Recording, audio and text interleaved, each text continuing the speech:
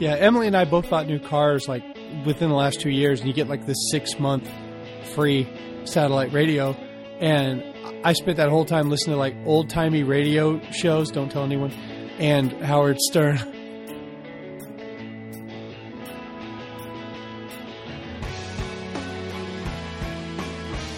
Hello and welcome to another edition of the Little Red Bandwagon. That's the LRB. It's your safe place where you can talk about and think about and hear about TBTL without being judged.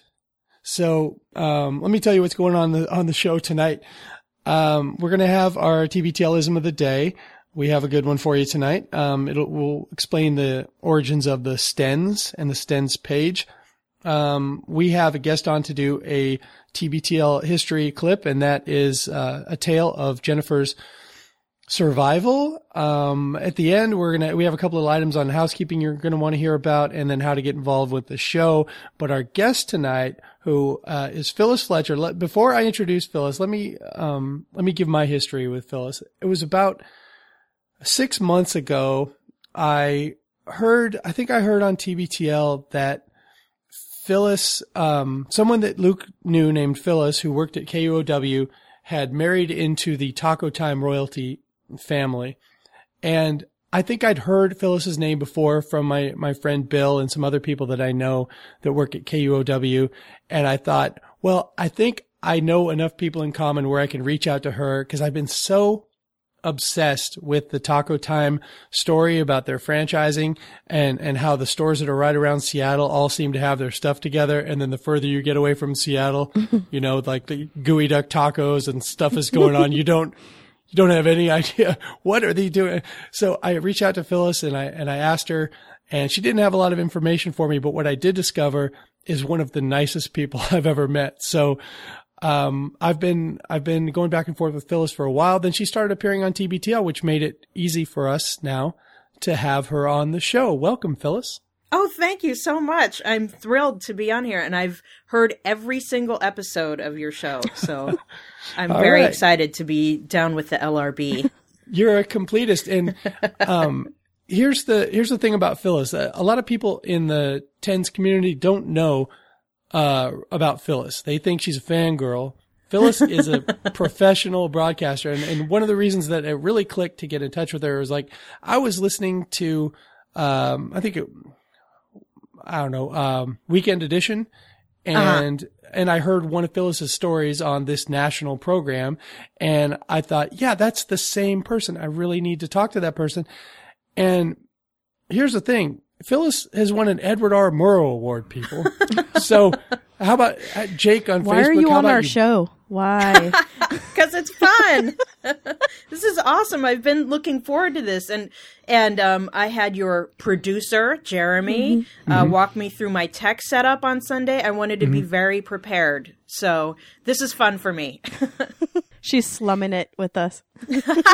Yeah, Phyllis is a pro. And if anyone on Facebook, read Jake, has a problem with her, come at me. And I'm an ex-felon and I'm not afraid to die. So. Well, you know, as I told the guys, or I guess the guy, Andrew, on the show the other day, I can be very self-conscious about going on, because I know that, the key is that I have to be interesting to the TENS, and the TENS are interested in what Luke and Andrew are interested in. It's pretty much the overlap. And so, I tried to take the critique, for what it was, that it wasn't intended to be hurtful, and that it was just someone who, like me, was trying to enjoy the show. So, I know how people use radio and imaginary radio, and they expect it to be a certain way when they tune in. They're not necessarily looking for surprises. And so I try to be mindful of that when I'm on the show and when I'm on your show right now. Well, I know the question that is on everyone's mind is, what is the deal? Is it going to be a regular thing? Are you going to be just on Fridays? Are you going to be the fill-in host during like summer vacations and such? Have you guys made an agreement on this, or is it just play it by ear? You guys know what I know. told them I'll be happy to help out in any way I can, even just as a fan, because I just love the show so much. So that part of the analysis of me is true. I am I am just a fan. But I also, like them, I've been in broadcasting for a long time, Right. and they've known me from that. So that's how I originally know them, is from working in radio. But I told them, as much as I can do to help, I will. I mean, as Andrew said, I do have a demanding full-time plus radio job.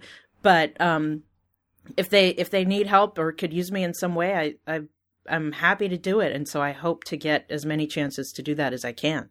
Mm-hmm. Well, it sounds like they have a plan for you, but they're not always the best at communicating. So Well, it's if they do, that will be just lovely. I'll be so thrilled if it turns out that that's the case.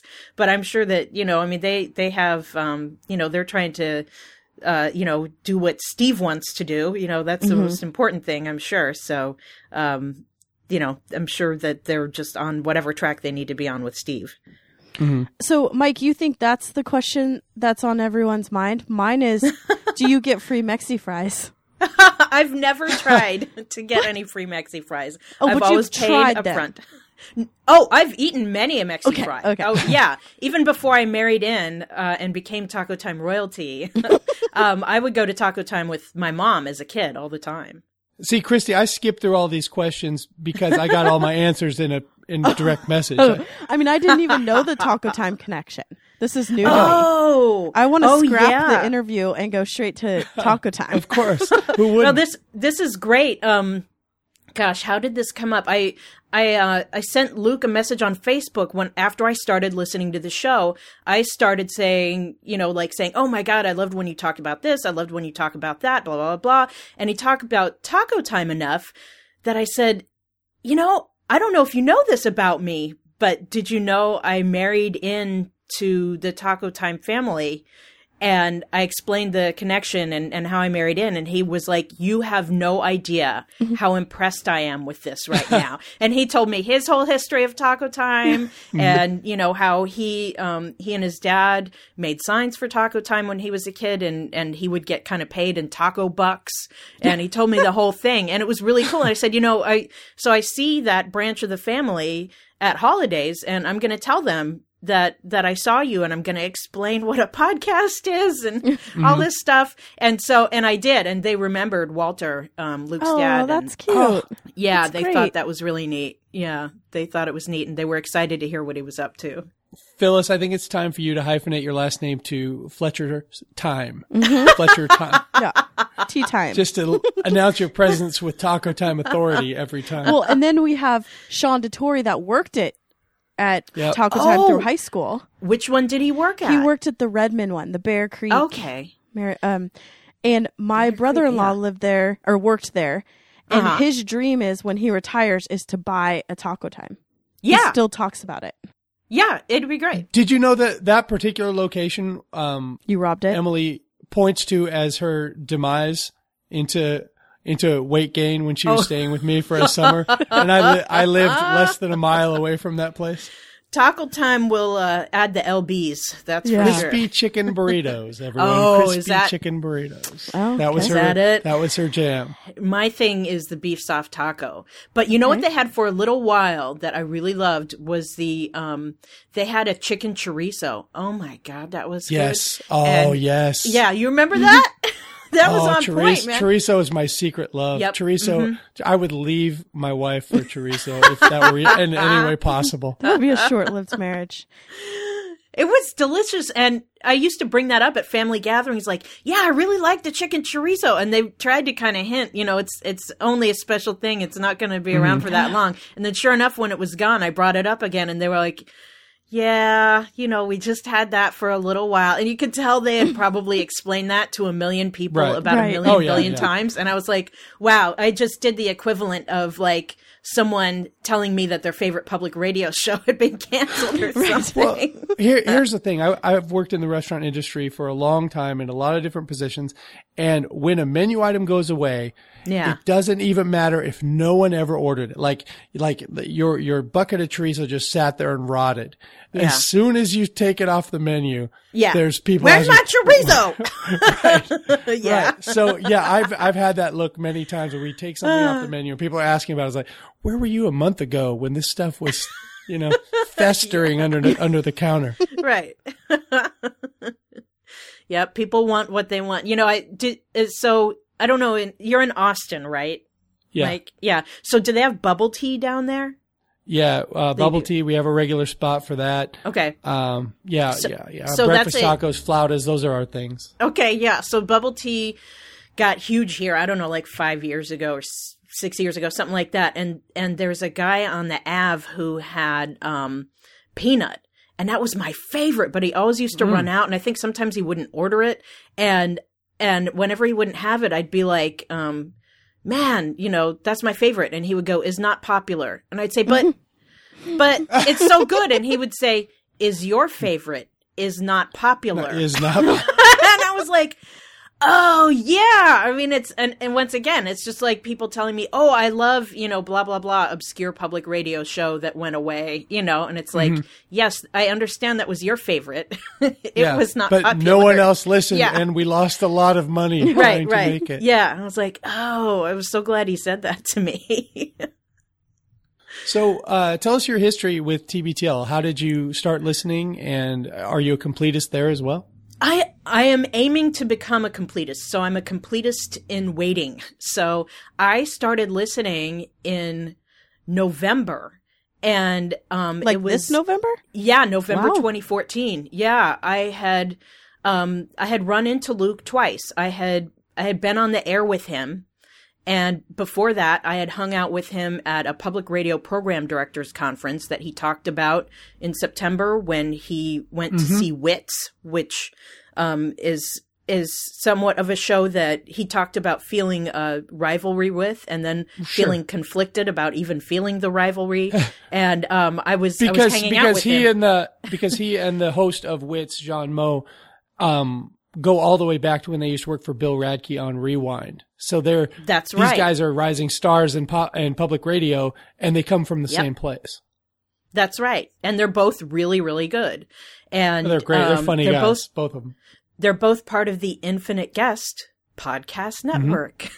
And so I hung out with Luke in September, at that conference, running into him and going to see Wits together. And he talked about that on the show. And then a couple months later, I was on the air with him on a Week in Review news segment that KUOW, our public radio station, does. And so we were on together as guests. And we just kind of chit-chatted a little bit before and after. And I met Carrie and Luke's brother David.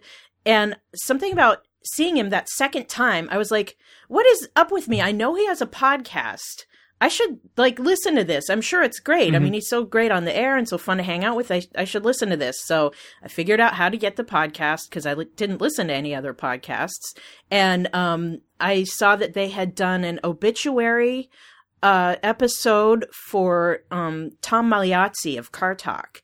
And I listened to that and I just thought it was great because they had such specific things and feelings about Car Talk that I could completely understand and relate to.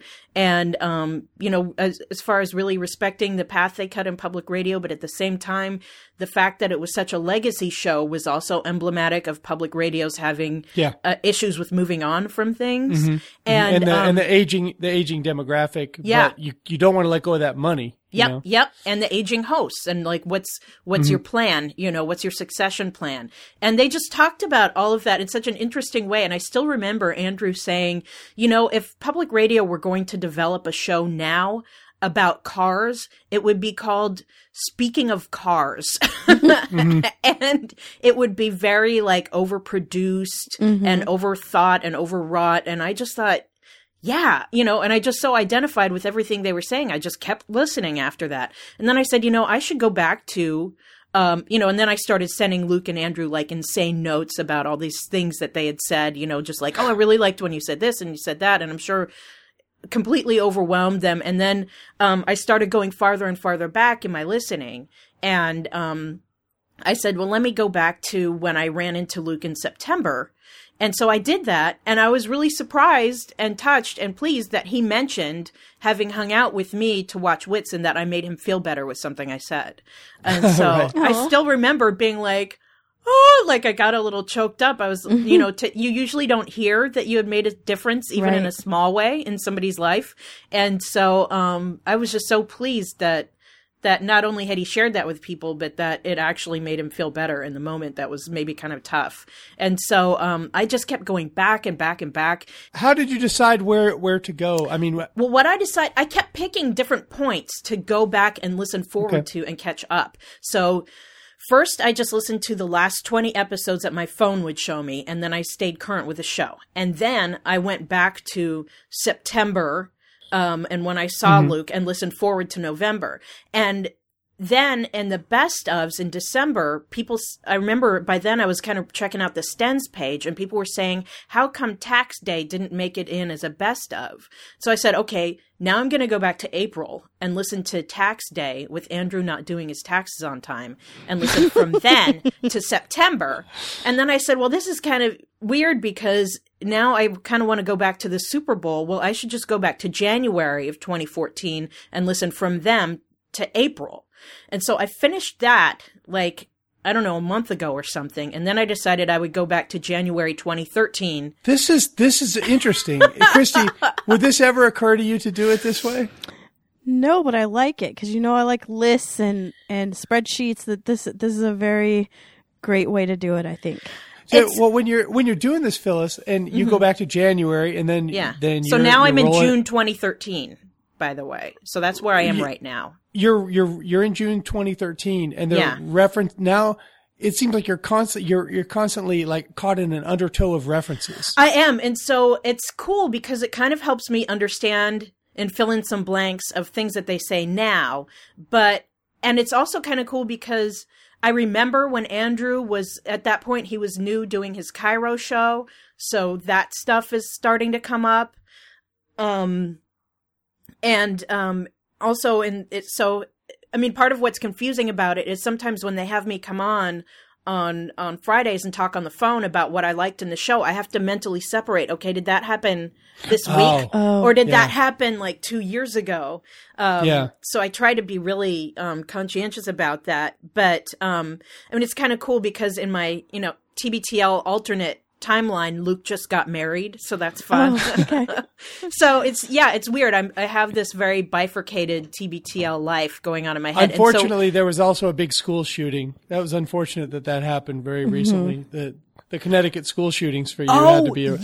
So that was December 2012, and so I heard that referenced as a rerun that we will be listening to shortly. Right. But yeah, it's kind of neat to hear them bring up things from their lives and from the news that were that were going on back then. And so in a way, so I'm open to suggestions other than just going back to January's of how to do this. And so I'm thinking if there's a point where there was maybe Andrew's first time on the show, or Luke's first episode in Burbank Studios de Bajo, or just like different points where something changed, I would be open to doing that. But otherwise, I'm just going back to January's. Yeah, although I like how you're doing it, it's kind of a beautiful mind where you're putting, all over and making, strings, attaching things. Like solving a murder mystery, Right. like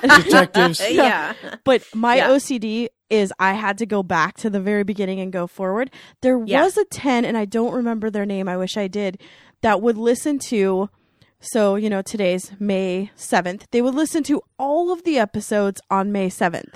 Oh, that's fun. And then they would write to Jen and Luke, this was a while ago, and say, on this day, you were doing this. And then that's when they started doing This Day in TBTL History. And they would That's pull it. fantastic. Someone's producing your segment. You're not going to say no to Yeah, that. you can't not do it, right? Yeah. So that's a that's fun way great. to do it. Yeah. Yeah, that's I've been trying to trick Jeremy into doing stuff like that all the time. Because you can see kind of how the world's changed year after year too. Yeah, really. Yeah, that would be interesting. I like that idea. That's cool. Well, let's do our TBTLism of the day, and then I'll set up the clip. What do we have this week, Christy? Stens. This has been asked for a couple times. So the Stens came about because they started, this was back when they weren't on the radio anymore. No, wait, Christy. I think when we have a guest on and I'm not sure if they know, let's let them take a shot at it, because I think this. It predates her time listening. What's your guess at the Stens story? I believe I have a pretty educated guess here. Okay. Because I have looked this up. So I believe that the S in Stens stands for Stickum or Stickcam. I've heard people pronounce it both ways. Yep. And so this was a webcam type system where when I believe, like Christy was saying, that the show was in Burbank Studios de Bajo. So he was doing the show out of his house. And there was like a webcam hangout where people could watch them doing the show. Yep. So that's what I think the S stands for in Stens. You got it. There was also a chat function attached to it. So there was a lot of times when we would get caught up in the chat more than what was happening. And I'd have to listen to the show later every time because I just get involved with chatting with you and Lauren and Bruce and all the rest. And it was and it's like I didn't hear a damn thing. I'm watching the guys. I know what they're wearing. I know if Luke's just been jogging and hasn't showered. Right. I know all this stuff, but I'm too wrapped up in the chat to even understand what's going on in the show. Well, and I was working at the time because it would go from 12 and then it was 2 and it would change, and they would just put out something like, it's happening now. And so I would be at work and sometimes I couldn't even listen. So I just was chatting instead of listening. But the really funny one was when Luke would get sucked into the chat. And he would just not be talking. He'd just be reading off what people say. It's similar to when he does that on Twitter. Right. Oh, that's great. Yeah. That's good. That's funny. There was a couple times Jen was like, Luke, are you even paying attention to me right now? She would get really annoyed. They edited that stuff out, but that's great. Oh, fun. So that is it. And then Andrew, I don't know if he just came up with a fun nickname or if he really didn't remember that we were called. Well, I think he was exasperated because Luke was paying attention only to it. Because he said something like, "Are you just paying attention to your stick people?" Yep. Oh, okay. Yeah, that's good. Yeah. So that kind of became our mascot. One of the Luke Spooks made a little picture of someone at a computer, and it said we're the stick people as a stick person. So that's what it became. And then when Stickam went away, we called ourselves the Super Tens.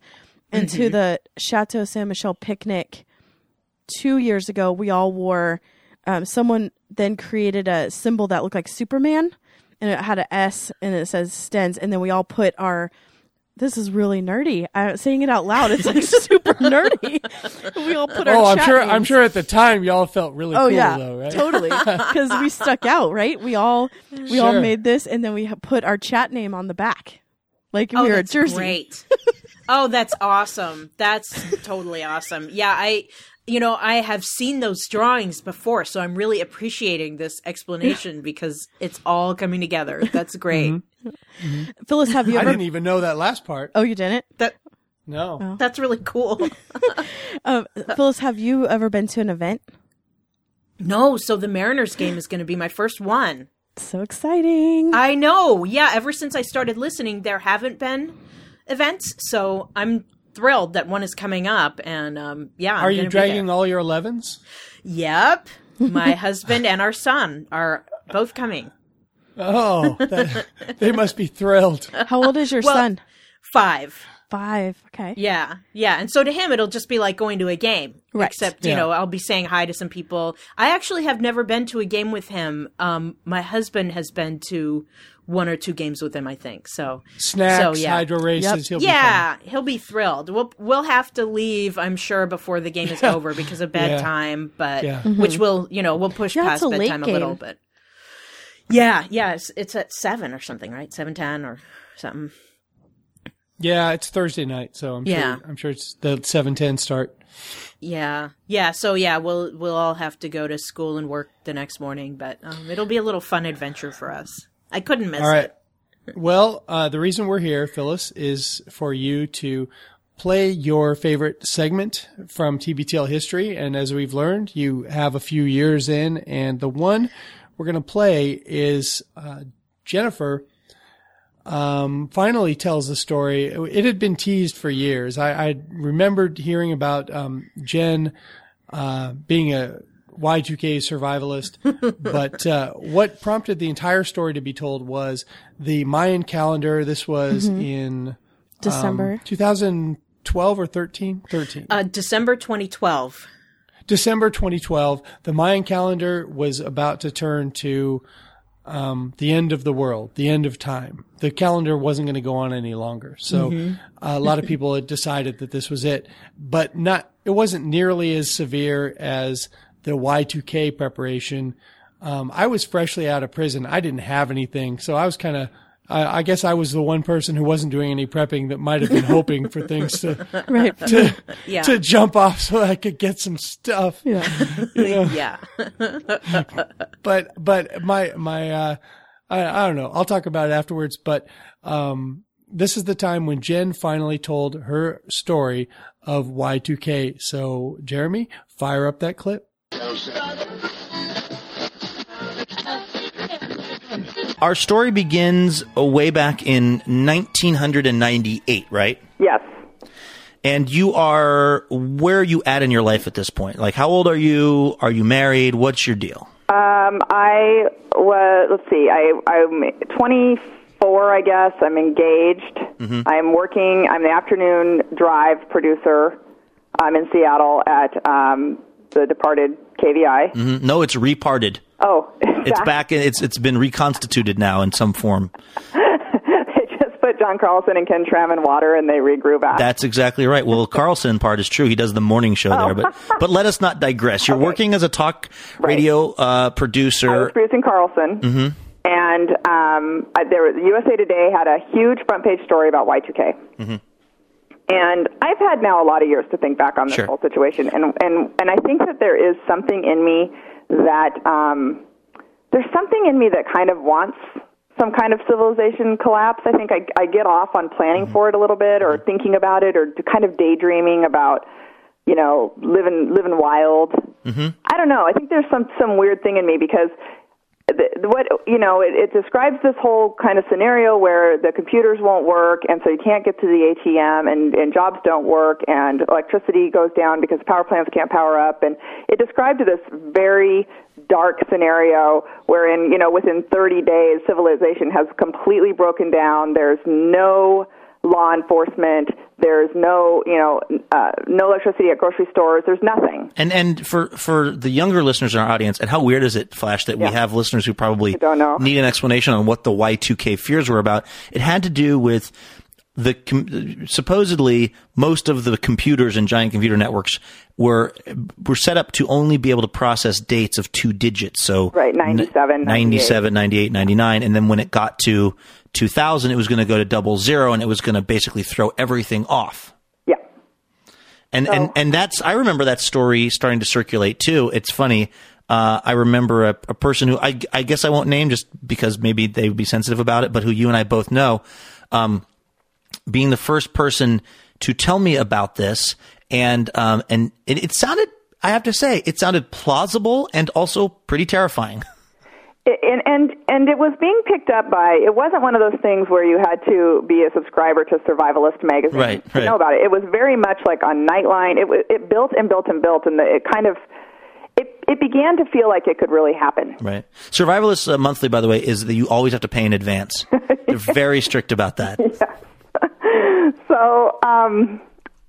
So I got married, and we kept talking about this, and Jason's family moved to Eastern Washington, and we kind of kept talking about it, and should we move to Eastern Washington, and should we, kind of prepare for Y2K, and we kept because they were, and I don't want to get you into anything that you feel sensitive about describing about other people, but his family was fairly concerned about Y2K too, right? Would that be a fair way to say it? They were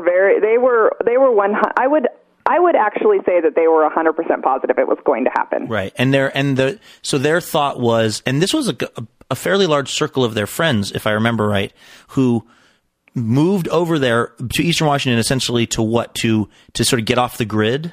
Well, there was this, and this might be from Survivalist Magazine, but there was this idea that in Eastern Washington you could get power in several different ways. One being that there's a lot of flowing water, and you could set up a dam if you bought the right kind of property that had flowing water. Mm-hmm. And then the other one is that it's not rainy over there like it is in Seattle, and so you could set up solar panels.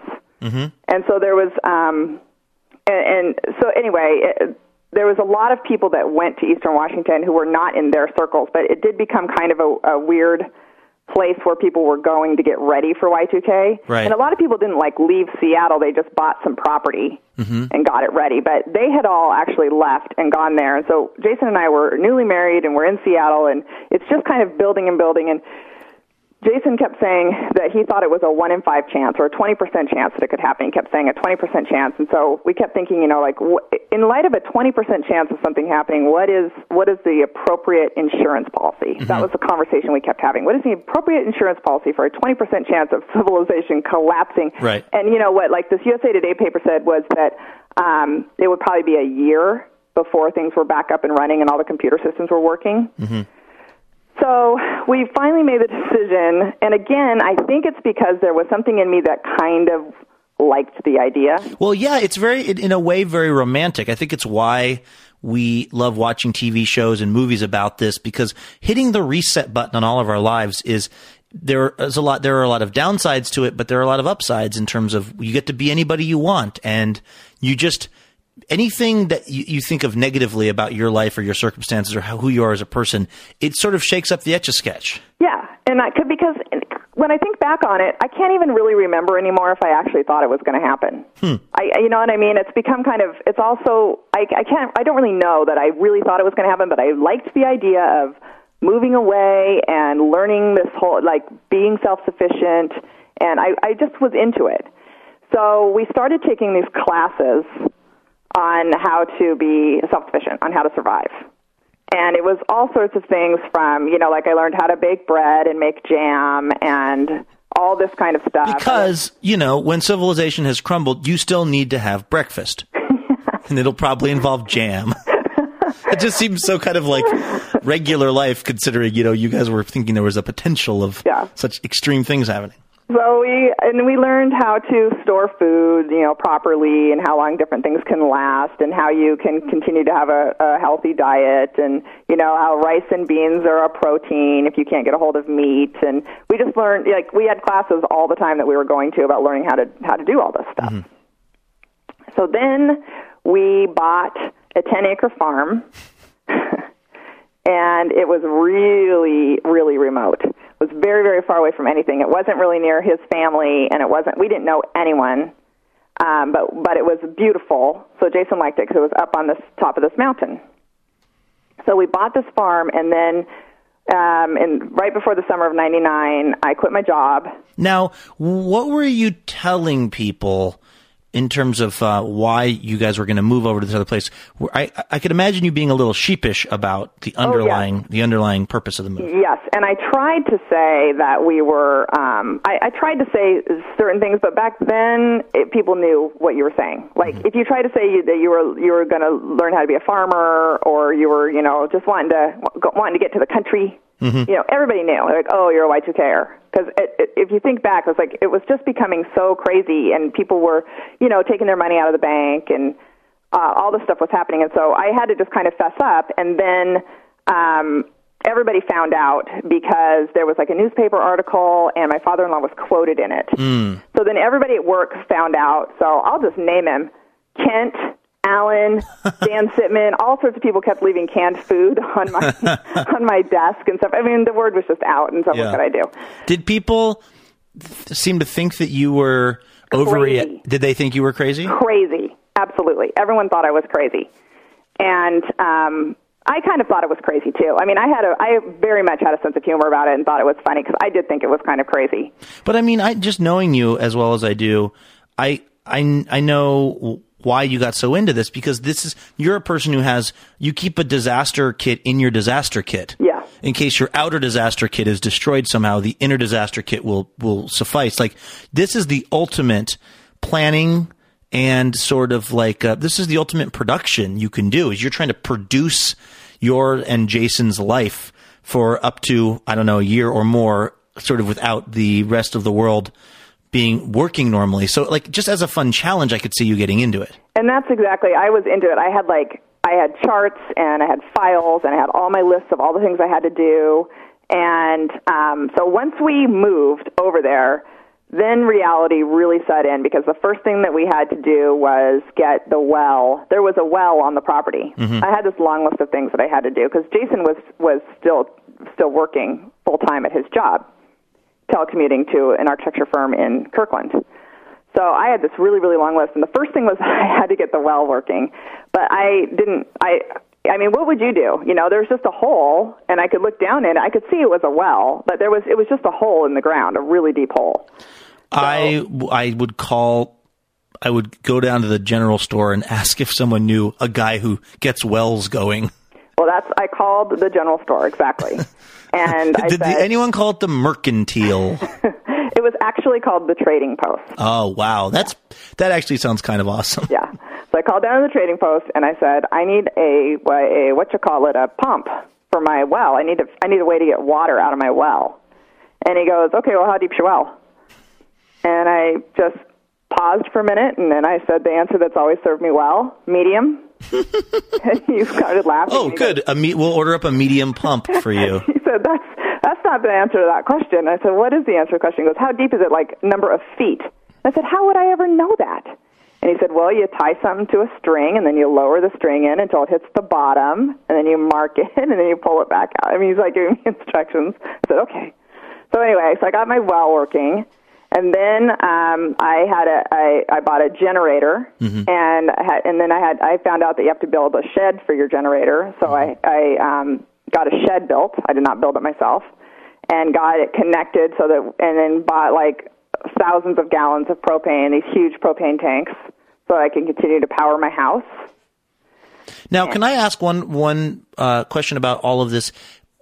If and when the kind of regular society crumbled, and I know you've already said it wasn't like you and Jason were convinced this was going to happen, but in the worst case scenario, you guys would have had this awesome house that, like, for instance, I would have wanted to come over to, as would other people. What was your plan for, like, defending your homestead, or was it to just let everyone come live with you if they wanted? It was we were very, very, we had talked about all that, and that was one of the things that one of the classes that we took was making those kinds of decisions. And in the Depression, it was the hat in hand. You know, that was the way that was the signal. If you came up to somebody's house, you put your hat in your hand to basically say, I don't mean you any harm, but I need help. And so the idea was that if anyone comes up hat in hand, we're going to help them. And so Luke, it is impossible for me to tell you how much food we had. I mean, like rooms and rooms of food, these huge white 10-gallon buckets just filled with rice and flour and sugar and wheat berries and honey and brown sugar. I mean, it just went on for days. Wow. So we felt very strongly that we were prepping this house, and whoever came for help, hat in hand, could come in. No, what if they came not hat in hand? Were you guys going to have to, like, get tough? Well, I mean, how tough are we going to get? We don't have any guns or anything like that. So you weren't going to have any guns? No. See, that seems like a, bad end of the world strategy just based on movies I've watched. Yeah. I know. And I'm not a gun person. It's the reason hippies get wiped out first, right. I'm sure. But this was our whole idea. Right. I mean, right down to, I was going to buy all of these, I had found a deal for like crates and crates and crates of cigarettes, and I was going to buy them because my idea was people are going to be desperate for cigarettes, and I can barter them for good stuff. Yeah, until someone just punches you and then takes all your cigarettes. Well, you're assuming there's still going to be a little civility. Hopefully just a little bit of civility. Yeah. Well, yeah. Well, it's so remote where we were that it would take someone so long to get there. Mm-hmm. I figure they'll be pretty wiped out. Right, sure, they'd be tired. So, but Jason wouldn't let me do it because he felt really strongly also that he said, I don't want to be people who take advantage of other people's weakness. You guys were going to be basically the dream scenario for someone to happen upon. Yeah. Like, it's like in The Walking Dead. Did you watch that? Yeah, like The Farm. Yeah, minus whatever's going on in the shed. I haven't watched that episode yet, but I assume it's bad. I assume it's not good. Yeah. And so, in fact, that was like the last episode before we kind of stopped watching it. But you guys were going to be like that, but minus the shed. Yes, exactly. So we got the generator up and going, and then I had to deal with the sewage situation because I couldn't figure out where the poo was going. You know what I mean? Because we weren't hooked up to any sewer water system. Really? And so I couldn't figure out what was going on. Did you have a septic tank or something? There was a septic tank. So then I wanted to find out, I didn't know anything about septic tanks, and so I called back to the Trading Post. Irma Bombeck taught me something about that in her whimsical 1980s book, The Grass is Always Greener Over the Septic Tank. It was a follow-up to her book, If Life's a Bowl of Cherries, Why Am I Always in the Pits? So I called down to the Trading Post, and I said, how do I know that what do I do if my septic tank is having trouble? How do I know if it's having trouble? And they said, well, where is it?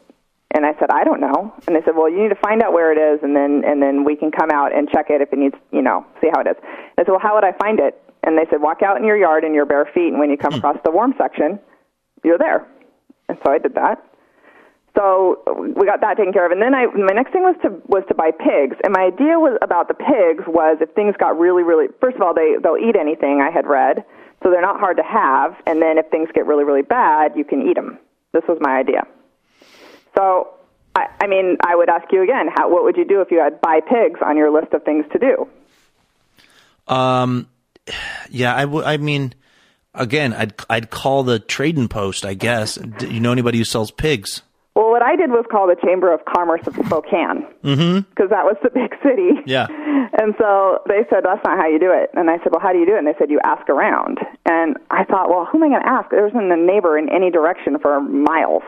By the way, was this, you were really occupied with just the getting ready and all the different things, but was there a point in which it was kind of lonely out there, just not having any other people around unless you drove for miles and miles? It wasn't lonely yet. That's coming. Oh, okay. Because right now we were overwhelmed with lists and lists and lists of things to do to get ready, and we were, time was ticking. Right. We had 6 months to get all this stuff done.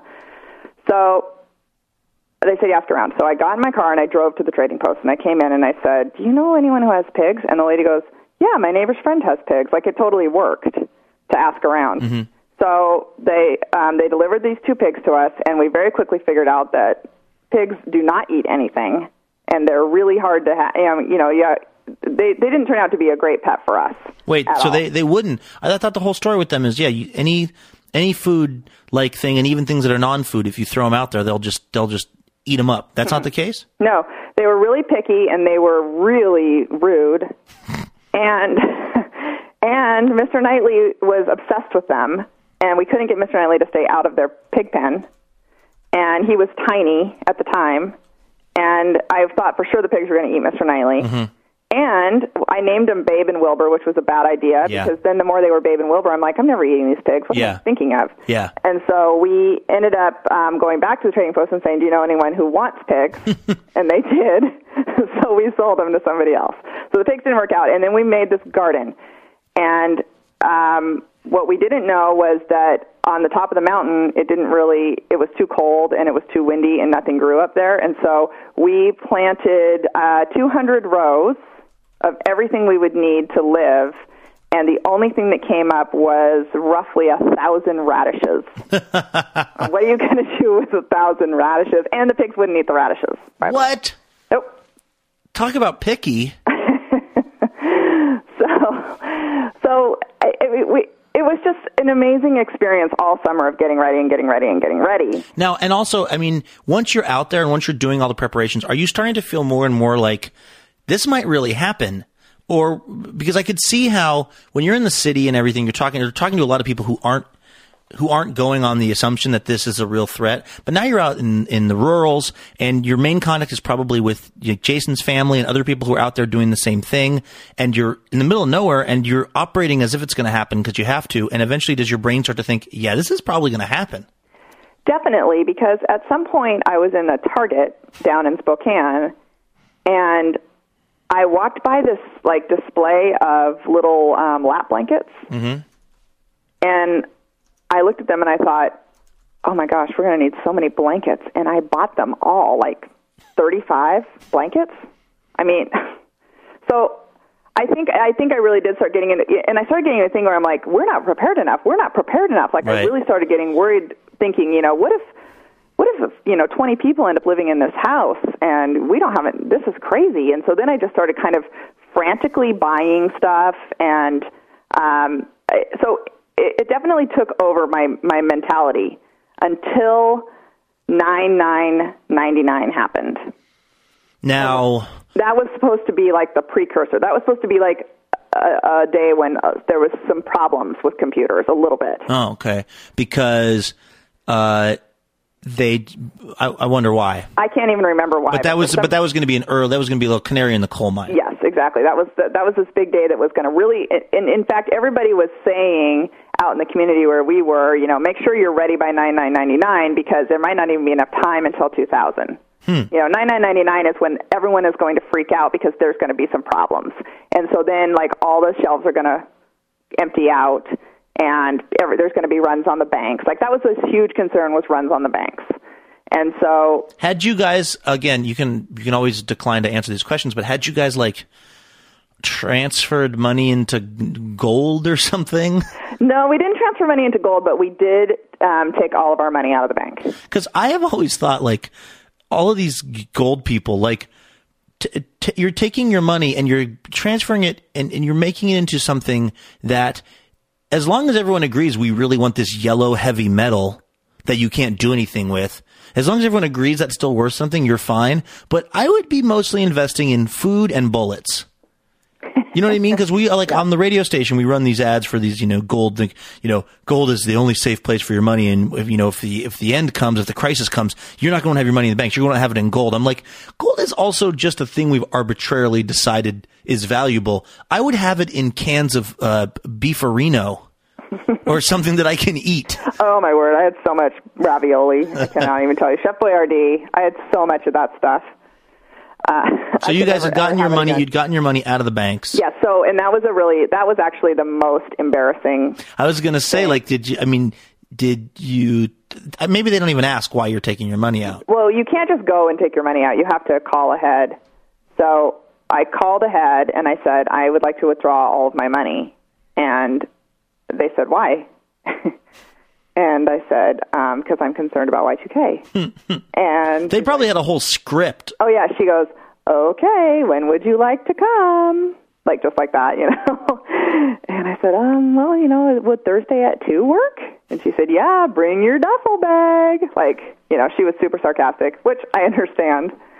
So, I got there, and I don't know, it was like $7,000 or something, and they made a big deal of like counting it out on the counter. Oh, geez. And, putting it in my bag, and very much, I was really embarrassed and sheepish and just wanted to hurry up. Like, I wanted to be like, you don't have to count it. They're like, oh, no, we've got to count it.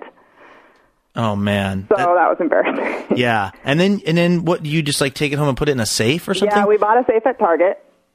And or maybe Costco. And so we went home, we put it in the safe, and that was just, we kind of sat there. I mean, at that point, we felt embarrassed. Mm-hmm. Like, we felt like we're being weird people. Like, we're... At any point were you tempted to spread the money out on the bed in decent proposal style? No. It was also just kind of, it started to just feel dark. Like, we started to feel very alone and very, like, are we crazy people? And we started feeling very lonely, and then 9/9/99 happened, and nothing happened, and we started to really think we've made a huge mistake, and we've left our, we had we sold the house in Seattle where values were just going up and up and up and up, and now we've sunk all of our money into this property where values are going down and down and down and down. We don't know anyone and we're alone, and I left my job, and we really started feeling the depression set in, and the garden hadn't given us anything. That was like a huge blow. When nothing came up from the garden, we just felt like, we're those people who moved to the country who have no idea what we're doing. Like, we're embarrassed. We were embarrassed, and we just thought everyone who lives out here who, like, grew up in the country and knows what they're doing must be like, you did a garden on the top of that mountain? Are you crazy? You know, I could just feel them all laughing at us, and I thought they should be laughing at us. Like, this was such a stupid decision, and we kind of just went inside. Like, we just gave up on the whole thing. Like, we had been out there working and getting ready, and, you know, we had this root cellar, and we had, like, onions and filled with onions and potatoes, and we just let them rot. And what? You know what I mean? We just, like, the depression set in, and we just started eating out of cans of ravioli. And drinking all your emergency wine. And it was definitely kind of becoming a dark thing. And what we realized in those few months is, if the world is going to end, if things are going to get really bad, we want to be with our people. Mm-hmm. We don't want to be alone out in the middle. We want to, you know, the idea of going down with your ship. Like, I want to be in Seattle where my friends and my coworkers and I don't want to be by myself out here. Like, it totally was a great experience in figuring out what's important to you. And I thought, I want to be with people. Yeah. You know? So the 999, that's obviously September. Yeah. And so you're still counting it down to December, to the end of December, obviously. But you're like, I mean, by the time that the actual big day rolled around, what was your state of mind? What was the state of mind of other people that had moved out there? What was the scene? Well, I would say that by the 31st of December, Jason and I were absolutely convinced nothing was going to happen when we woke up that morning. I mean, we knew we'd made this huge mistake, and we were already thinking ahead to, how do we undo what we've done here? Now, if not that you would ever wish ill on the Earth, on planet Earth, or the citizens of planet Earth, but would some part of you have been pretty happy if somehow it had happened, because just then all your preparation would have been for naught? I think that there would have been. I think I would have felt relieved because I'm a person who suffers a lot of guilt and regret about things, and I felt so foolish about the wasted money. I couldn't get over the wasted money, and I just kept feeling like that was so foolish, and we just got caught up, and I felt like I had joined a cult, and I got deprogrammed, and I felt so embarrassed, and like I can't get that back, and it was kind of a spiral a little bit, but. On that day, we had been invited to a party, and it was a New Year's Eve party, and it was all Y2Kers from like all over the community were going to this big party. And I still remember vividly, like the looks on people's faces, because it was that same look of, we sold our house in like a thriving city and moved somewhere where you can't sell, and we left everything, and what have we done? And because the whole day what's happening on CNN is as every time zone crosses over, they're saying nothing's happening. Yeah, because I was actually, it's funny. I think if there's one silver lining to this, I think this is how I got my first job in radio. Because didn't I take over for you? Yes, you did. And that's, because like you were going to produce Wiseback. Yeah. And then you didn't. And then you told them to call me, and they did. And I ended up taking that job.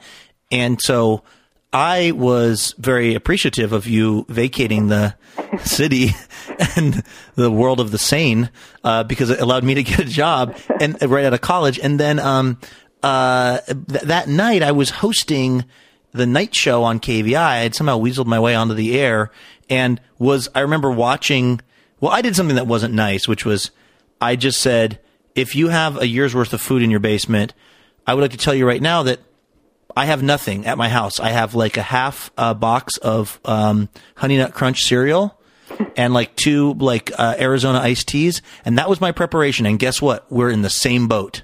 Like, I'm fine. I was just gloating, which is not a nice thing to do. But I do remember the way that those time zones, like once it hit like Australia, and then like Australia was okay. Yep. I was like, oh my gosh, because I was really like it wasn't that I didn't think Y2K was going to be a thing. It's that I am that lazy. that even if I think the world's going to end, I can't motivate to prepare for it. So I was really a little bit on tenterhooks about the whole thing, thinking like, is this going to be a situation and am I going to be really, really upset with myself that I did nothing to prepare for it? So of course I felt very happy when it was turning out to not be a thing. But what were the conversations when it was like, Australia's fine? Was it like, well, it hasn't, the U.S. has different computer programming. Were people still trying to kind of like figure out how it might still be a thing? I remember that there were a group of people with their laptops, and they were sitting watching, the newspapers, like just refreshing and checking all the different, and going to all the sites and checking everything. And I could feel their disappointment. Like, they wanted it to happen. Right. And I think they wanted it to happen for all sorts of different reasons. I think there were kind of politically survivalist types of people there. Sure. And I think there were religious weirdos there. Like, I think a lot of people had a bunch of different agendas, but there were definitely people who were upset it wasn't happening. Mm-hmm. And then there was, most of the rest of us were just kind of like drinking and feeling like, now we got to just get back to our life somehow. We got to figure out how do I wish I could rewind a year, but I can't. So I I got super just drunk and, because I just felt like we're just the biggest bunch of morons who ever existed. Like, I just felt like we're all so stupid. And I kept saying that. So we actually didn't stay until midnight, because Jason's like, I don't think anybody wants to hear from you anymore at this party. So we left and just went home. And then the next day I was on tons and tons of radio shows, because I just felt like it's wrong to not be willing to go on and say, yeah, I called it wrong. So all my friends in radio, all the producers and stuff called me like, will you come on? And I did, because I just thought that's the right thing to do, is you got to go on and admit you were wrong. Take your lumps. Yeah, and you were a fool, and you got to admit you were. Now, I mean, how long did it take you before you realized that even though you had maybe sort of overreacted to the possibility of this a little bit, maybe, but also the good news was the planet was still here, and yeah. like, you know what I mean? Like, when did you finally like start to feel overall actually a sense of like happiness that like, hey, everything's still working, and I can move back to Seattle and become part of society again? I was immediately. I was thrilled and happy, and we immediately started our plan. We put our house on the market immediately over there. I started looking for work. Jason called his company and said, I'm coming back, and they said, great. I mean, we were back by February. I think we were back by February 5th. Oh, my God. Yeah. That is... So we came back immediately. The house was on the market for years. So we just rented and, just slowly tried to build back our savings and come back. We were really, I was 25 years old. Yeah. So, it's kind of, if you're going to do something really stupid financially, that's a good time to do it. You got a long time to get it back. It does sound, I have to say, your farm sounds kind of awesome.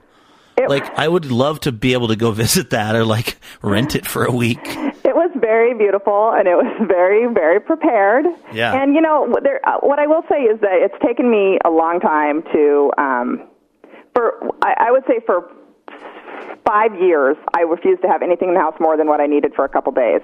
I said, I'll never go to Costco again. And I really still don't like to go to Costco. I get upset when I go in there, because it's like I start remembering. And we always had a joke about what's a Y2K load. And a Y2K load is when you fill one of those flat things with one item. Those big, huge flat carts that you can push through Costco? Yeah. If you fill it all the way up with just one item, like toilet paper or something like that, we would call that a Y2K load, because we would just go and do that. We just had lists of all the different things we had to buy, and we would just go to Costco every Saturday. Was there one thing that comes to mind for you, a particular item that is most comical looking back on it, like Oral-B toothbrushes for the next 1,000 years, or like something you did a Costco load worth of something that's just like, it's especially cringe-inducing in you knowing that the world didn't end? Probably it probably is the Chef Boyardee SpaghettiOs, because I had so much of it, and after probably 10 cans of it, I realized we would have just thrown. And that's one thing they actually talked a lot about in our survivalist classes is appetite fatigue, and how people will actually die with food next to them, but if they're so sick of that food, they actually can't take one more bite of it, and so you have to be really careful about that. And I didn't really pay attention. And the other thing they said is don't don't store things that you don't eat now, because if you don't eat it now, you're not going to want to eat it then. And I just thought, well, that's not true. If I'm really hungry, I'll eat, SpaghettiOs. And so I just had, hundreds and hundreds of cans of SpaghettiOs. What do you do with those? I mean, did you finally work your way through them over the course of the last 10 years? Oh, no. No, we donated all of the food because I couldn't bear to look at it. It just, to me, felt like my great failure was all of that. I just couldn't, it upset me so much. I just couldn't get over how foolish we had been. And I'm telling you, to this day, I get upset when I go to Costco. I don't like to go to Costco. I have gotten over being prepared because now it was when the electrical storm happened in Seattle and Trader Joe's was closed because their power was out. That scared me and made me realize, it is still wise to be prepared for, a week of a power outage. Right. There's something in between what I do and what you guys did previous to Y2K. Yes. So I'm much more prepared now, but for a while I wouldn't at all. I just wanted to buy what we needed each day. I couldn't stand to be preparing, because I just thought, I'm never doing that again. And excuse me, and I don't think I ever would again. I don't think anybody could convince me ever again of something like that. I hear what you're saying, and I think you have every reason to sort of be dismissive going forward of things that are predicted to be like sort of end of the world or just like end of the normal civilization stuff. I also have that feeling, but mine is not based on having done any great preparation. Mine is just based on the fact that it has never happened, which means probably it will happen and I'll be really screwed because, you know what I mean? Like my reasoning for thinking that like first of all, the Mayan calendar, forget it. But like my reason for most things, we talk about the financial crisis and it's like, well, it's never, it's bad things have happened. We had a depression and we've had a pretty huge recession in years past here. But to me, it's just like, it's just never happened. Like an asteroid has never hit us. Zombies have never actually, sprouted up. Like none of it's ever happened. And so my assumption is it never will happen. Although I don't think that's really even logically coherent. Mm-hmm. Well, did you, just a couple weeks ago, I watched the new Ken Burns, the Dust Bowl. Oh my God. How great is that? That was amazing. I was riveted to that the whole time. And it really did, because after everything was over, the farmers in the 50s, at the very end, the little quote at the end was that the farmers started doing it again, that planting that caused the Dust Bowl. Right. And so it is like such a good reminder that we don't really ever learn. We really don't. And so I do think that, like you said, I don't need to be prepared for a year, but I am back to being prepared for, a month. So what would your advice be, having been through this? Here we are this week. I wonder, you know what? I'm curious if any of our listeners are a little bit worried about Friday, or I should say, I guess Thursday night. And if so, definitely drop us an email because I'd be curious. I'm not going to ridicule you, out of hand. Like I would like to kind of hear what people are thinking about this. But for somebody, let's say Flash, who is like a little worried about, although I don't know enough about the specifics of the Mayan thing. Do they think that the Earth's just going to end? Because I guess in that case, preparation isn't even part of the conversation, really, right? It's just right. Well, we should all be getting drunk and having sex with each other. Yeah. Is really what it comes down to. Yeah, I think all of this always comes down to what you're reading and who you're listening to, because people can make a really good case for anything. I'm constantly amazed by how I'll be reading something and like, that's a really good point. And then I have to step back. No, it's not. Right. But, a good writer can convince you of all sorts of things. And so my first advice that I learned is read a lot more. Yeah. Cast a wider net of what you're reading. Well, and also, you know what? If you think that you're the only person who's figured something out and it involves the end of the world, unless you're Nicolas Cage, it's probably not something that's real. You know what I mean? That's the other thing I always say to people is like, no, man, you don't understand. Oh my God. We were watching the football game last week at a bar in Sedro-Woolley, Washington. And the guy next to us goes, we're talking about the Super Bowl. And he was like, oh yeah, well, it's rigged. And I said, how's it rigged? He goes, all that stuff. They know who's going to win. It's all rigged. And I said, well, based on, what do you base that on? He goes, think about it. Money. And I was just like, nothing you're saying adds up to. That is wonderful. You just came upon him? Yeah, he was actually a really nice guy, but it was weird because we were having this really pleasant conversation. He was obsessed with me. They had free Beanie Weenies there on Sunday for the game. This was at the Castle bar in Cedro Woolley, Washington, and we were having a really nice conversation, and he was really pleasant. And then at some point, he just mentioned very casually how the Super Bowl was rigged because of money, and it was just like, well, how do you okay, so how do you figure that works? Like, is it about betting on it, or is it about? He goes, think about it.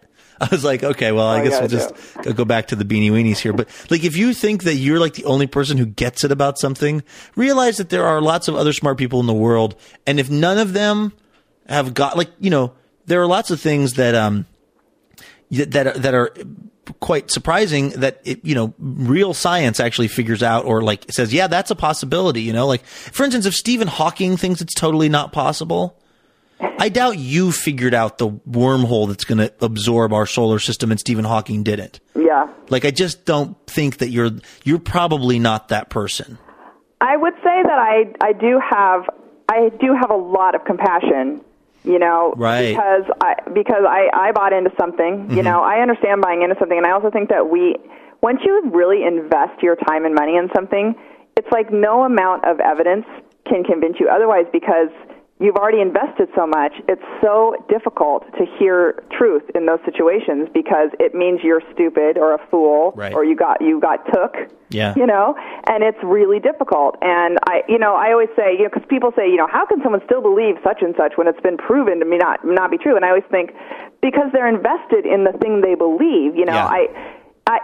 If it is proven with DNA and beyond a shadow of a doubt somehow in some alternate multiverse that OJ didn't kill Nicole, I don't think I could believe it. Right. Because I've invested so much of my heart and soul is believing what I believe. Right. Well, there's a whole thing called confirmation bias, I think is the term for it. And it's, it's like this, today is one of those days, we're recording this on a Monday, and it's the weekend after the horrible stuff in Connecticut.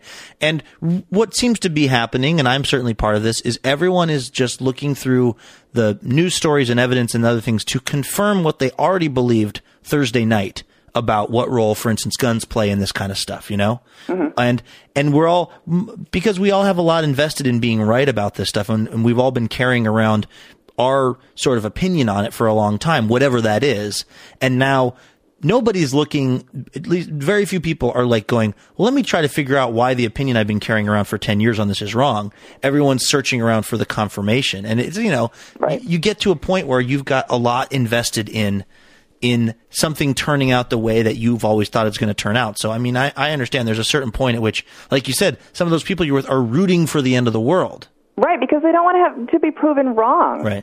And so I have a lot of compassion for that. And I would just say, if you're nervous about the Mayan calendar ending or something, you can email me on Saturday morning, and I will not mock you, because I've been there, my friend. No, and I quite seriously, everybody, you can email me too. And don't feel like I'm going to make fun of you. I'm curious. I'm wondering what the sort of like percentage of our listeners, because I tend to think of this as being a pretty our listenership is a fairly heady bunch. They're certainly smarter than me, mm-hmm. which is made evident every time they email me. I mean that. I don't mean that as a joke. I mean, like, literally, it's a bunch of people who are smarter than the host of the show. But there might be a few that, for whatever reason, are a little bit, just a teensy bit worried about Friday. You know what I put in my Outlook calendar when we were talking about this on the radio show some weeks ago? I just put World Ends on Friday, and it's just been sitting there. And every time I look at my Outlook calendar for other, like, real appointments, I just see World Ends, and it's just kind of giving me a weird... It's a weird thing to see, like, to have an Outlook reminder for. Well, on Thursday night on The Daily Show, when Jon Stewart signed off, he said, this is our last show of 2012, or obviously maybe ever, and then he kind of laughed.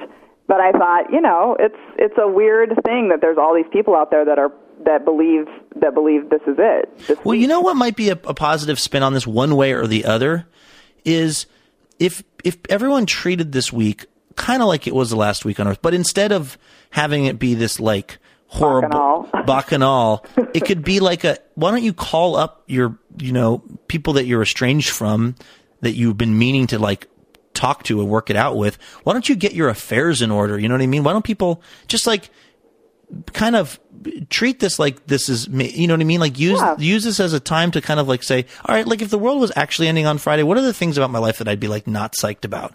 And are there things I can do, that would kind of change my feelings about some of those different things, whether they're relationships or just various things. I mean, what's the downside of that? And then the world doesn't end on Friday, and then you just like hopefully kind of improved a few of the elements of your life. That's actually a very lovely holiday message that you just gave. Thank you. I've been really I've been really cranking them out. I'm hosting the radio show. Dave's off for the week, and I've been full of all kinds of folksy wisdom.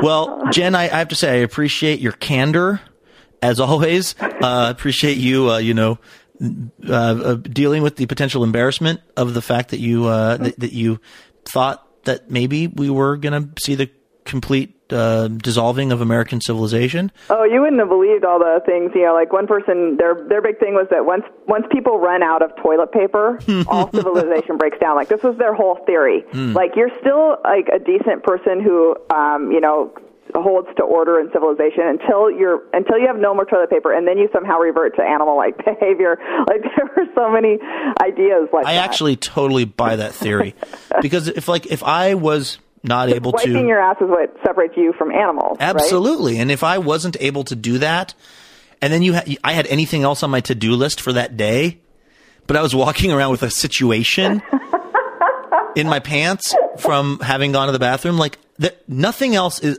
of any kind of complexity is getting done for me. I mean, I would be sunk. There's such I still am learning from that whole situation about myself. As every year passes by, I have different perspectives on it. But interestingly, Jason was never very worried about Y2K at all. He always said it's an insurance policy. He never seemed nervous or worried about it. He's never once expressed any regret about what we did or about the money. He's like, we rolled the dice, we looked at it, we made a decision, we did the best we could, we were wrong, we just moved forward. Like he's never he wasn't worried before, and he's not worried now. Well, think about it too. Like in the middle of the night, worry about it. Yeah, but I mean, think about it now. Like, is your life worse because of this? Because of having done this? No, it really isn't. I don't know. I think it's just that I'm embarrassed, and so I kind of can't give myself a break about it. Well, I don't think you should feel embarrassed at all. And it was an adventure, and you learned something. Pigs much more persnickety than we've been led to believe.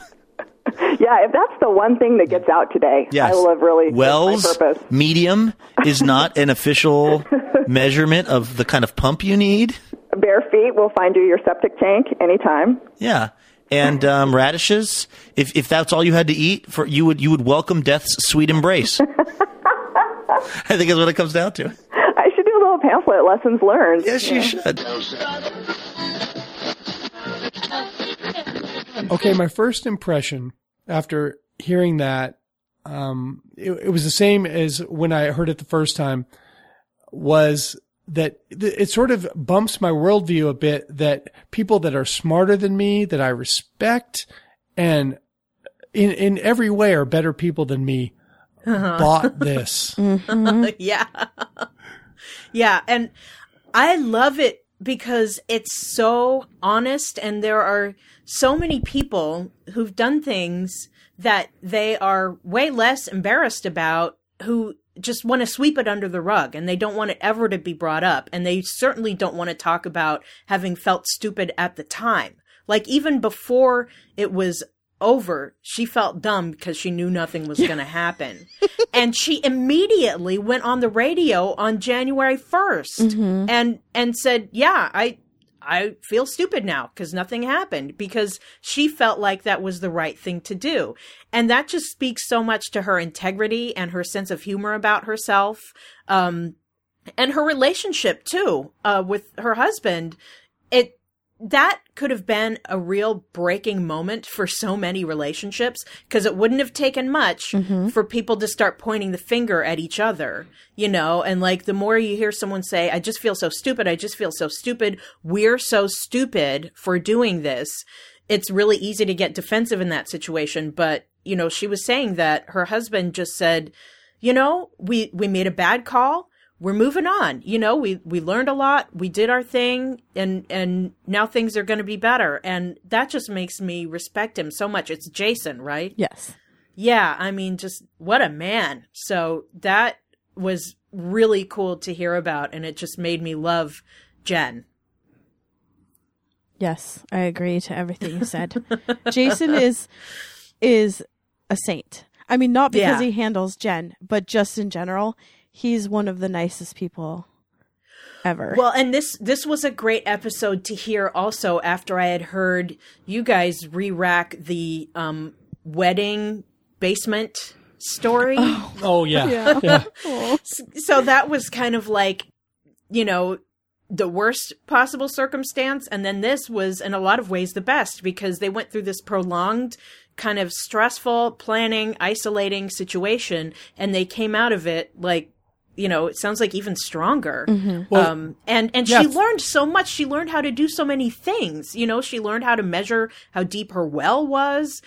She learned how to care for or not care for pigs. You know, she can bake bread and make jam, and I can't do any of that stuff. Right. I'm like a big urban wuss. So I had mad respect for her learning all that stuff. It wasn't for nothing. And, you know, I mean, I know people who reacted to Y2K by like buying tons of like prepared dried food. Mm-hmm. And like, as far as I know, they're still eating that stuff. So, you know, but she at least learned something from it. Yeah. And she was very self-aware about, she just knew she couldn't have it in her house and just donated it and had to be done. And I mean, I think that them just being married, it kind of was like they were playing house a little bit. I feel like when you get married young, you're always kind of playing house the first year. Uh-huh. But they had the ultimate camping trip. Yeah. And really. So I think that kind of helped the situation. Mm-hmm. But also, she really loved Little House on the Prairie and all those kind of things. Anne of Green Gables. So I feel like that was her getting to live that for a little bit. Yeah. It's my job to speak up for men on the show. And I spoke up for Jason last time. Mm-hmm. There was a story about him. And I will say that I'm even more impressed with him when I hear this story than just having met him and heard all the other things, because when you're a young man and you make a big mistake, and it sounds like his whole family was into it. And I think it was them that pushed it.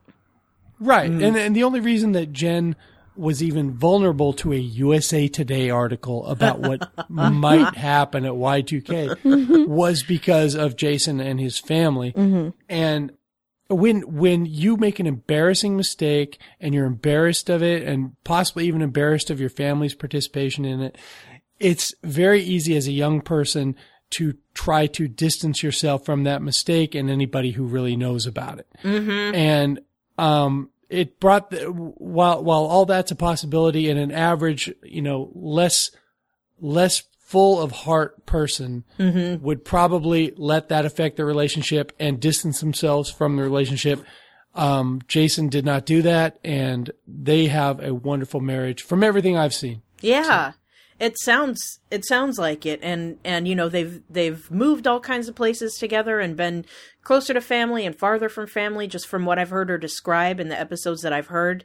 And I mean, what great accomplishments! It just, I mean, to have struck out on their own so many times, it's just really awesome. So I love hearing Jen. I love hearing about Jen. I've loved reading her. You know, I've read some of her posts on her website and her tweets, and it's really fun to get a little glimpse inside the mind of someone like Jen. It's very cool. And another reason I like this story is because it's so specifically evocative of a time and place that even just 15 years later, people don't talk about that much anymore. You hardly ever hear anyone say Y2K anymore. But when somebody does bring it up, I remember exactly what I was doing and, you know, who I was hanging out with and you know, what the news was about. And, you know, when she said, you know, 9999, they thought that stuff was going to be kind of a test and, you know, nothing went wrong. I was like, oh my gosh, yeah, I remember that. And to hear her say she was back by February, it was just hilarious. So, it was really cool to kind of relive my own Y2K experience from hearing about hers. So I remember the day before I put some gas in the leaky Camaro that my brother gave me when I got out of prison, with the leaky T-top, and it would overheat at every light if I didn't turn off the engine. Oh, no. I put gas in there because I was like, well, I got to be ready if there's looting. And I took everything out of the trunk to make sure that I would have enough room to get some stuff. Oh. But it just didn't happen. You didn't learn your lesson then, is what you're saying. No, if someone else breaks the window, I'll just step in and maybe just grab something near the exit. You know? Oh, God. So I made a note of, she talked about how they got a bunch of the Chef Boyardee raviolis. Oh, yeah. And that they were sick of it right away. What is a food that you wouldn't be sick of? What could I eat? Like, does it have to be like, like storable like that? Oh, you get to pick the parameters. Because here's something I've had a couple of times. I think I have it right now. And I think that this is something that I'll have to talk to Luke about this at some point too. I think that when you've grown up in poverty, sometimes you tend to do things like squirrel away food until payday, even when you don't have to. And, or like if ramen goes on sale, even if it's at the Kmart and on Aurora, and it'll take you an hour to get there on the bus, like you go and you get it. And I've done that twice. I had a big old thing of ramen in my apartment when I lived downtown, and I think I have a big old thing of ramen still. And it's weird because it's like a weird security blanket because I don't really, like, we don't eat that kind of stuff anymore, but I have it, you know? But like when I think about actually eating it, I'm like, what would I put that in? Like, what would I even do with it? So I think I would rather do something like have some endless supply of like spaghetti and meatballs. Like Phyllis, real if it ever pasta. comes to you having to eat that ramen, I've been in prison, so just you can tell me how to hook it up. Send me a DM. I can give you 1,000 different ways. I was a latchkey kid. I could make a cookbook of things I did with ramen. Yeah. Christy, Did that's you do our new podcast. Ramen cookbook? Yeah. Did you do the cup of noodles? Cup of noodles were a little expensive. Yeah. Mm-hmm. Yeah, because it's a fancy styrofoam container. Who are we, the Rockefellers? Yeah, right. And a cup of noodles is for one person, where ramen, one of those had to feed my sister and I. So, and so we would add things to it to make it more. Yep. Yeah, we used to do that in college sometimes. But yeah, I don't think I could deal with that stuff anymore, man. Yeah. I should be grateful that I don't have to. Right. Yeah. I'll get you some crazy Guamanian prison recipes for spam ramen. You're going to flip your wig. Nice. What I thought is that with Chef Boyardee's, we can all agree, is pretty gross. But she went wrong with getting the raviolis. You have to just get the O's. Right. And add some Cheetos in there, and then it's a perfect meal. Cheetos! That's great. It's like a white trash snack that I never would have thought of that. That's amazing. I mean, it's not good. It's not good. Yeah, it's terrible, but yeah, it's so full of sodium and preservatives. Right. Yum.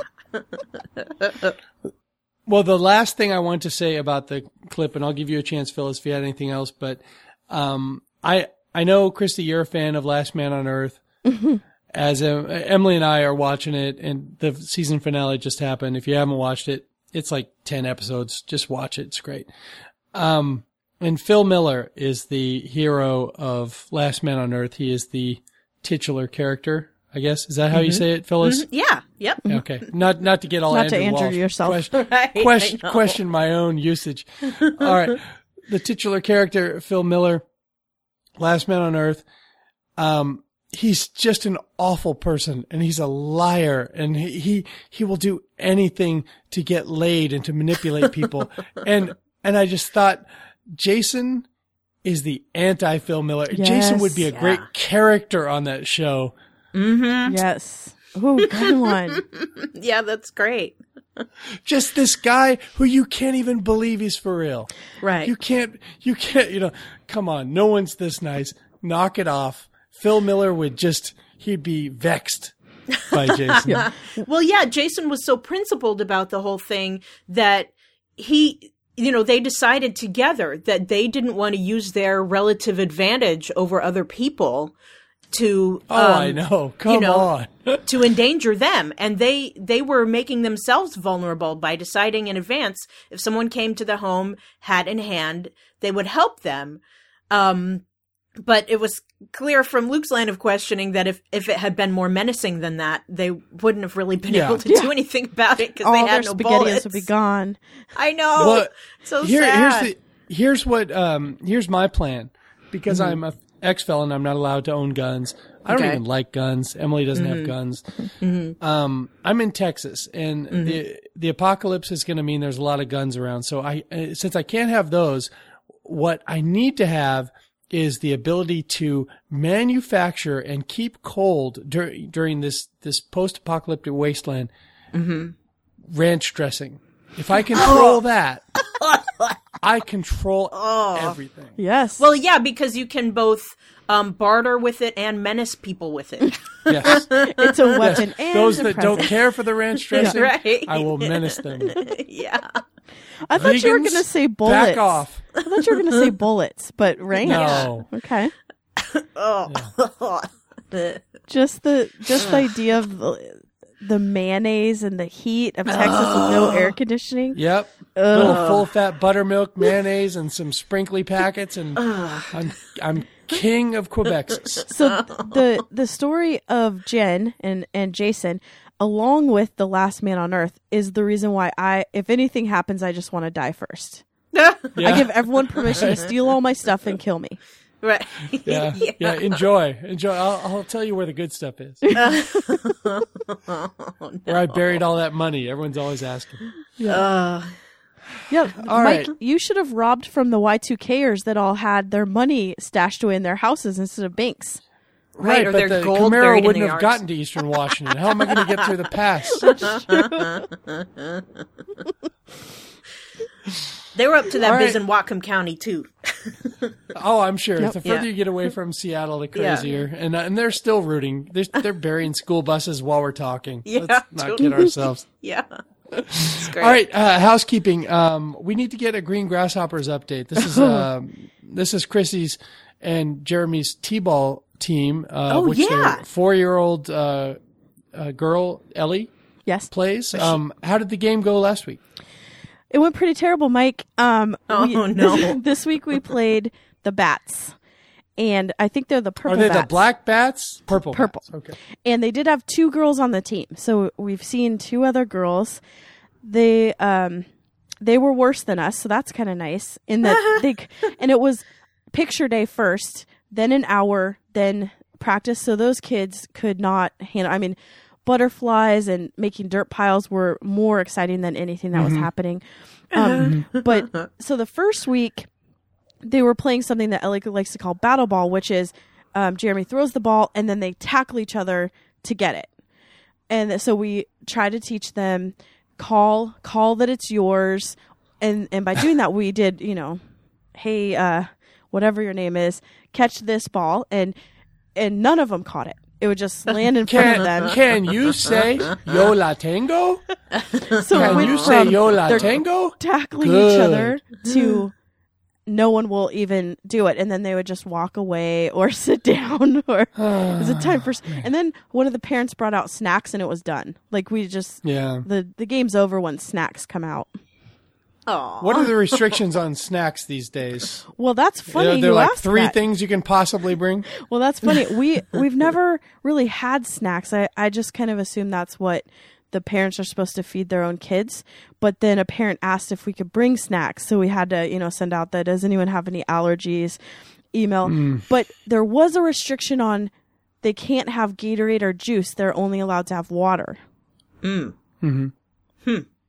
That makes sense. I mean, we wanted to give them pickle juice is ideal because it replenishes we want to all give the them fluids Mountain you're Dew. losing during your T-ball game. We want to give them Mountain Dew. Some go-go juice to pick them up. Sure. Right. Juice them, literally. Yeah. So that's the Green Grasshoppers. So you're not keeping score, or I want to keep some kind of a record here. Yeah. Everyone hits. Everyone hits. You hit again if it's a foul ball. You run to first no matter what. And everyone, the outfielders, throw to first. And then the next hitter goes to first, and everyone goes around the bases, and the third person gets a home run. All right. So you got your team's the Green Grasshoppers. Yes. You face the Purple Bats. Yes. And what was the first team you faced? The Red Menace? What were they? No, the Pirates. And that was the team that was kind of a shoo-in. They had the dad that had the baseball shirt on and the bat kid bag. with the mustache. Right. So they were the Pirates. Were they the Black Pirates? Were they the Dread Pirate Roberts? What were they? I think we're just called the Grasshoppers, but Ellie likes to say the Green Grasshoppers. Oh, so this is entirely an Ellie creation. The Green Grasshopper. She has a lot of creations, and that's because her shirt is green. Okay. Yeah. Okay. Well, okay. My world makes more sense now. Mike, you need to come to the Mariners game and come out to see the Green Grasshoppers play. It'll probably be a better game. Absolutely. It'll be a better game. Absolutely. I'll probably do a lot more drinking there than I will at the Mariners game. You wouldn't be the only one. Right. Got my mug full of some Outlet Malbec. All right. So the other thing I had for housekeeping, the TBTL-a-thon. As you're hearing this, the next show of TBTL is going to be the beginning of the TBTL-a-thon, and please give generously and don't question where it's going. I saw somebody on Facebook going, well, what's the breakdown is what's this going to the guys and what goes to Infinite Guest Network? Do you want me to delete them from the page? Yeah. Okay. I'm doing it. And don't freaking worry about that. You're giving money so that you can keep getting this show. And for however free, 5 days happens, a week. Right. And however that happens, let's take it easy, right? I'm going to definitely stop my donation, start it again so I can get some of that stuff, because that's the kind of petty person I am. I want the stuff. I want to take the Andrew doll and the Luke doll and get all weird with it. Of course. Voodoo. They have to be voodoo dolls. Someone's going to do that. Oh, I hadn't even thought of voodoo. I was just thinking of posing them in different ways and sending pictures out, things like that. Anyway, give generously. And what I'm hoping is that this show, LRB, becomes such an institution that by the next TBTL-a-thon that you're able to check some box, like when you send in your tax return, do you want $1 of your $1,200 to go to poor Jeremy who has to stay up all night and edit this bullshit? And that's actually how I want it worded. I like it. So next year, folks, let's have our eye on that. Maybe we can be that check a box that everyone looks at and goes, "Oh, fuck no." Sorry, Aiden.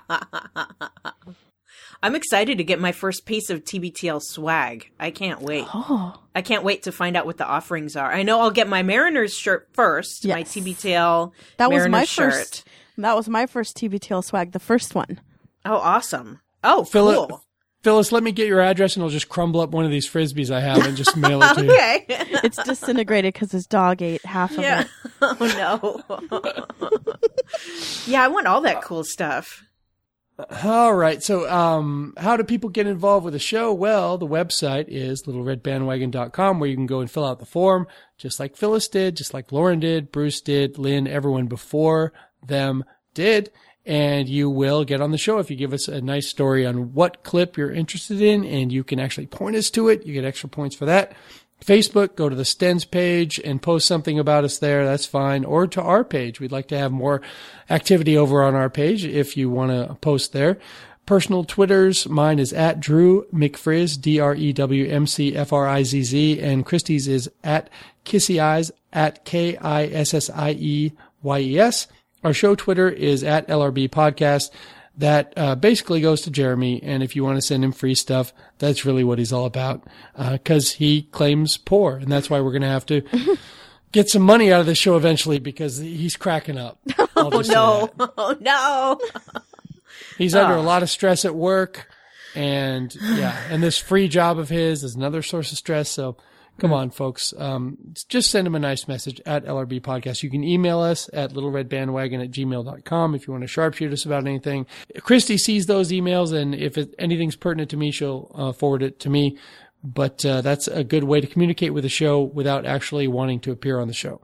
voicemail, 802-432-TBTL. That's 802-432-8285. And that's all I have for tonight. Phyllis, I really appreciate you coming on. Yes. Sorry we kept you so long. I'm sorry about the tech difficulties, but it was totally worth it, and we love you. Oh, I love you guys. I love the show. This is so much fun. Thank you for inviting me. You'll have to come back as you work your way through the episodes. I would love to. When I hit a milestone of some sort, I will contact you. I will fill out the form at littleredbandwagon.com. Yes, because Phyllis, if you don't fill out that form, you're dead to me. Right. I need to follow proper procedures. Yes. That's right. That's right. Oh, jeez. Christy, this is the part where you bring it home. Until next time, this is The Next Party. And we love you, Jen. Nailed it.